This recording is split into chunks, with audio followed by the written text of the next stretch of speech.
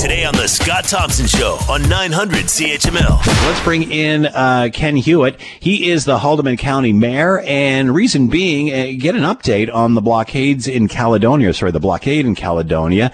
This sort of crept up on us, and it looks like there's been some progress and at least some chatter. So joining us now is Haldimand County Mayor Ken Hewitt. Ken, thanks for the time. I hope you're doing well. Yes, thanks for having me, Scott. And you were right the first time. It's blockades, not blockade. Yes, exactly. So give us give us an update on all this. Tell us where we are on this. What's up? What's down? Well, as you know, the call out to the federal government has been ongoing, and it really hasn't been the federal government that's been holding things up. It's been more so the leadership and direction from Six Nations and trying to come together in terms there. So that's starting to happen. There's been some positive movement. The government's made it clear that no negotiations can occur while there's roads being blocked. So they decided that they would open up one road. MTO's been in to look at it. There's quite significant damage that needs to be reviewed or taken care of before they can actually open it. So that's where they're at. There were promises to return equipment. That didn't happen. And Argyle Street, where the famous bus was put across the road, that has been moved down the road with a new trench been dug, and that's been just recent as of last night. So positive movement, yes, but the fact that we're celebrating or thinking to celebrate, absolutely not. So you were saying something interesting at the beginning of all of this, Ken, and we talked about this in the past, that, it seems to be an issue that Six Nations and Caledonia have to kind of work through themselves. It doesn't seem to be a lot of external help from the federal government on this. Any more on that, or is, as you were saying, this has more to do with leadership within Six Nations? It's more to do with leadership on Six Nations with respect to coming to a table to meet with our levels of government. That is first and foremost number one priority. The other issue that's on the street, which is what's causing, I think, a lot of dissension across the communities, is we have a court system that we follow, and we have a legal system that we all adhere to. And for 4 months now, we've been watching and paying OPP to continue to babysit roadblocks and damaged roads. And we've made several arrests along the way, and as they get in front of the courts, the judges just simply throw them back out on the street. So there's a problem with the system, and I think the bigger problem lies is who holds the commissioner or the OPP accountable when a judge issues an order and the OPP do not follow through with these injunctions? Like, at what point do they have an accountability there? And I don't know what the answer to that question is, Scott. So just to clarify, what is still blocked and where is there movement? There's movement potentially. It hasn't happened, but we're expecting movement on the bypass, which would be the Provincial Highway 6. Right. The Argyle Street, Main Street of Caledonia, that was dug up near Canadian Tire on the south side. That location has now been moved up the road with a new trench dug in the road that the local taxpayers will have to pay for.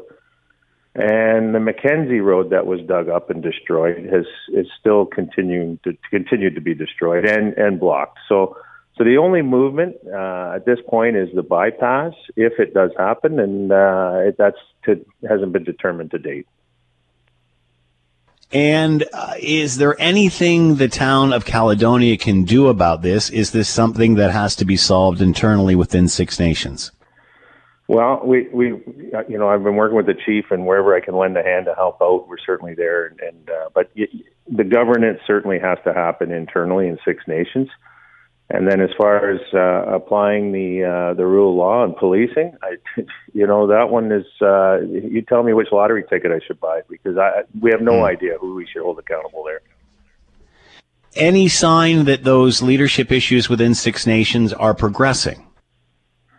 Yeah, as I say, there has been some movement, and I applaud the chief. I think he's doing under the circumstances, he's doing a bang up job trying to pull the leaders together, and what has been historically a challenge, getting Confederacy and Band Council together. And so I'm hopeful that can happen. But it's incumbent upon them to get in front of these people that are on the streets creating the havoc that they've created. I haven't heard a chief, Confederacy or elected, come out and condone and suggest that ripping up roads or blocking roads is even okay. And it's up to them to stand up against these what I call thugs and put an end to it. They need to come off the streets. If you want quality negotiations and good faith negotiations and conversations to move forward, then this type of tactic has to end. And it doesn't seem to be happening. You talked about the digging up of the roads, and I think you answered this question, but that's the town that has to pay for that. Is that accurate? Well, as it stands today, it would be the community. Yeah, the town of Haldimand is responsible for these roads. We will be submitting a bill to the province and expecting compensation for that. But as it sits today, Mackenzie Road and Niagara Isle Road and the destruction of those roads are at the cost of the local taxpayer. You talked about this being a leadership issue within Six Nations. Last time we chatted, you were disappointed with the feds because they weren't coming to the table. Anything new there? Is there anything they can do? Well, they have been making inroads with Six Nations. I know they've been in conversations with the chief, and it's the process will start with the chief bringing some leaders on Six Nations and the feds together, and it's not a role certainly for us locally to be playing in at the onset, but ultimately there's a function for us as a county to be playing in that, and that'll happen down the road. But yeah, I've always been frustrated with the feds. I mean, let's face it, this happened 15 years ago, and we're still no further ahead. And so this collision course between Haldimand County and Six Nations has been, it's been set forth for a number of years, and it could have been avoided many, many years ago had the feds taken a much more direct approach to this. We keep coming back to leadership and getting all of the appropriate people at the table at one time. Is that something that Six Nations has to do within itself? Is that something that the feds can help them with? But again, they've got to decide how they govern and who they listen to, correct? Well, that's just it, right? It's so Six Nations has to decide who can best represent them in a transparent and fair manner. Knowing that you're not obviously going to have full consensus, but having representatives of different factions on one side of the table, and then it's incumbent upon the federal government and the province to be on the other side of that table, to be able to work through some of these issues that have been ongoing for so many years. And I believe that we are prepared on our side. When I say our side, federal, province, we're still waiting for Six Nations to give the nod that they're prepared. But in the meantime, again, I keep coming back to how's it possible to have an outstanding injunction in policing to continue to babysit, activities that are completely unheard of and unlawful. Obviously, we know what happens when things can get out of hand and people move in to tear these down or what have you. That being said, you're unhappy with the fact that these injunctions are there and the OPP isn't administering them. If they went in there and just started forcefully removing people, would that accelerate the issue? Well, it's a difficult call, Scott. I guess it's but if we're starting to police ourselves according to the potential of threat, then what kind of policing and authority do we have? And therein lies the anarchy and chaos that we've seen down south. So, when we have to have some expectation that when you break rules and laws that there's accountability to that, and currently we don't see that. So I certainly don't want to see confrontation, but at the same time, I expect people who perform in a way that is destructive to property need to be held responsible for that. And I don't think that many on Six Nations would differ from that opinion. They feel the same way as I do. Ken, we've been talking about this for an awful long time. You know, I think it was on the air the first time this happened way back when, 15 years ago, and it seems to be the exact same issues here, whether they're out in public and people want to talk about it or not.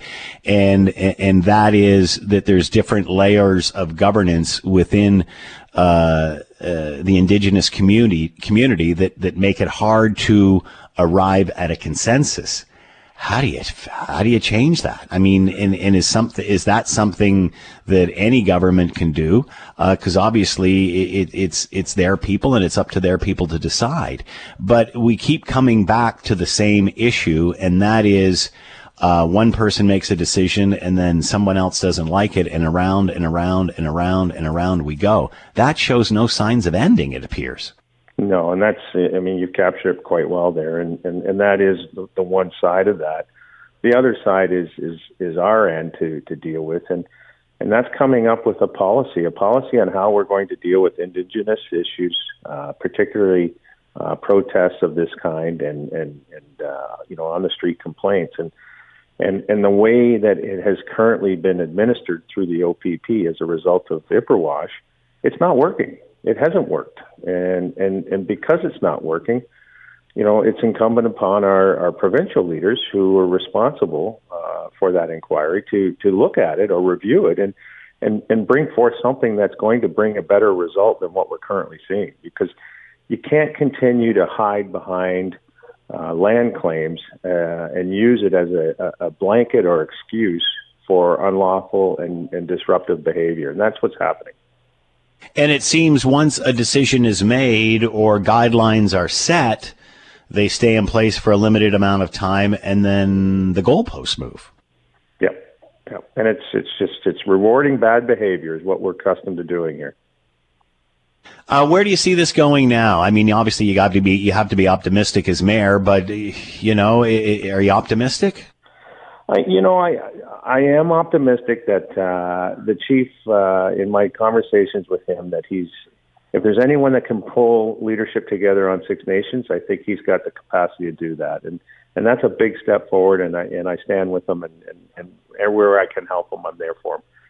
I'm not optimistic that ultimately our nations together are going to arrive to an amicable conclusion on this Haldimand Tract, because it is so wide and so diverse, and the difference of opinions in terms of what's valid, what's not, is so far apart. It's going to be a challenge, and all of us that are living and functioning within the tract are going to be subject to these issues along the way. Haldimand County Mayor Ken Hewitt is with us talking about the ongoing dispute between Caledonia and Six Nations, and how do you resolve something like this moving forward? And they're all looking for answers. Ken, thank you so much for the time and the update. Much appreciated. Be well, and we'll chat again when there's more info. Yeah, thanks again for having me, Scott. You have a great day. The Scott Thompson Show, weekdays from noon to 3 on 900 CHML.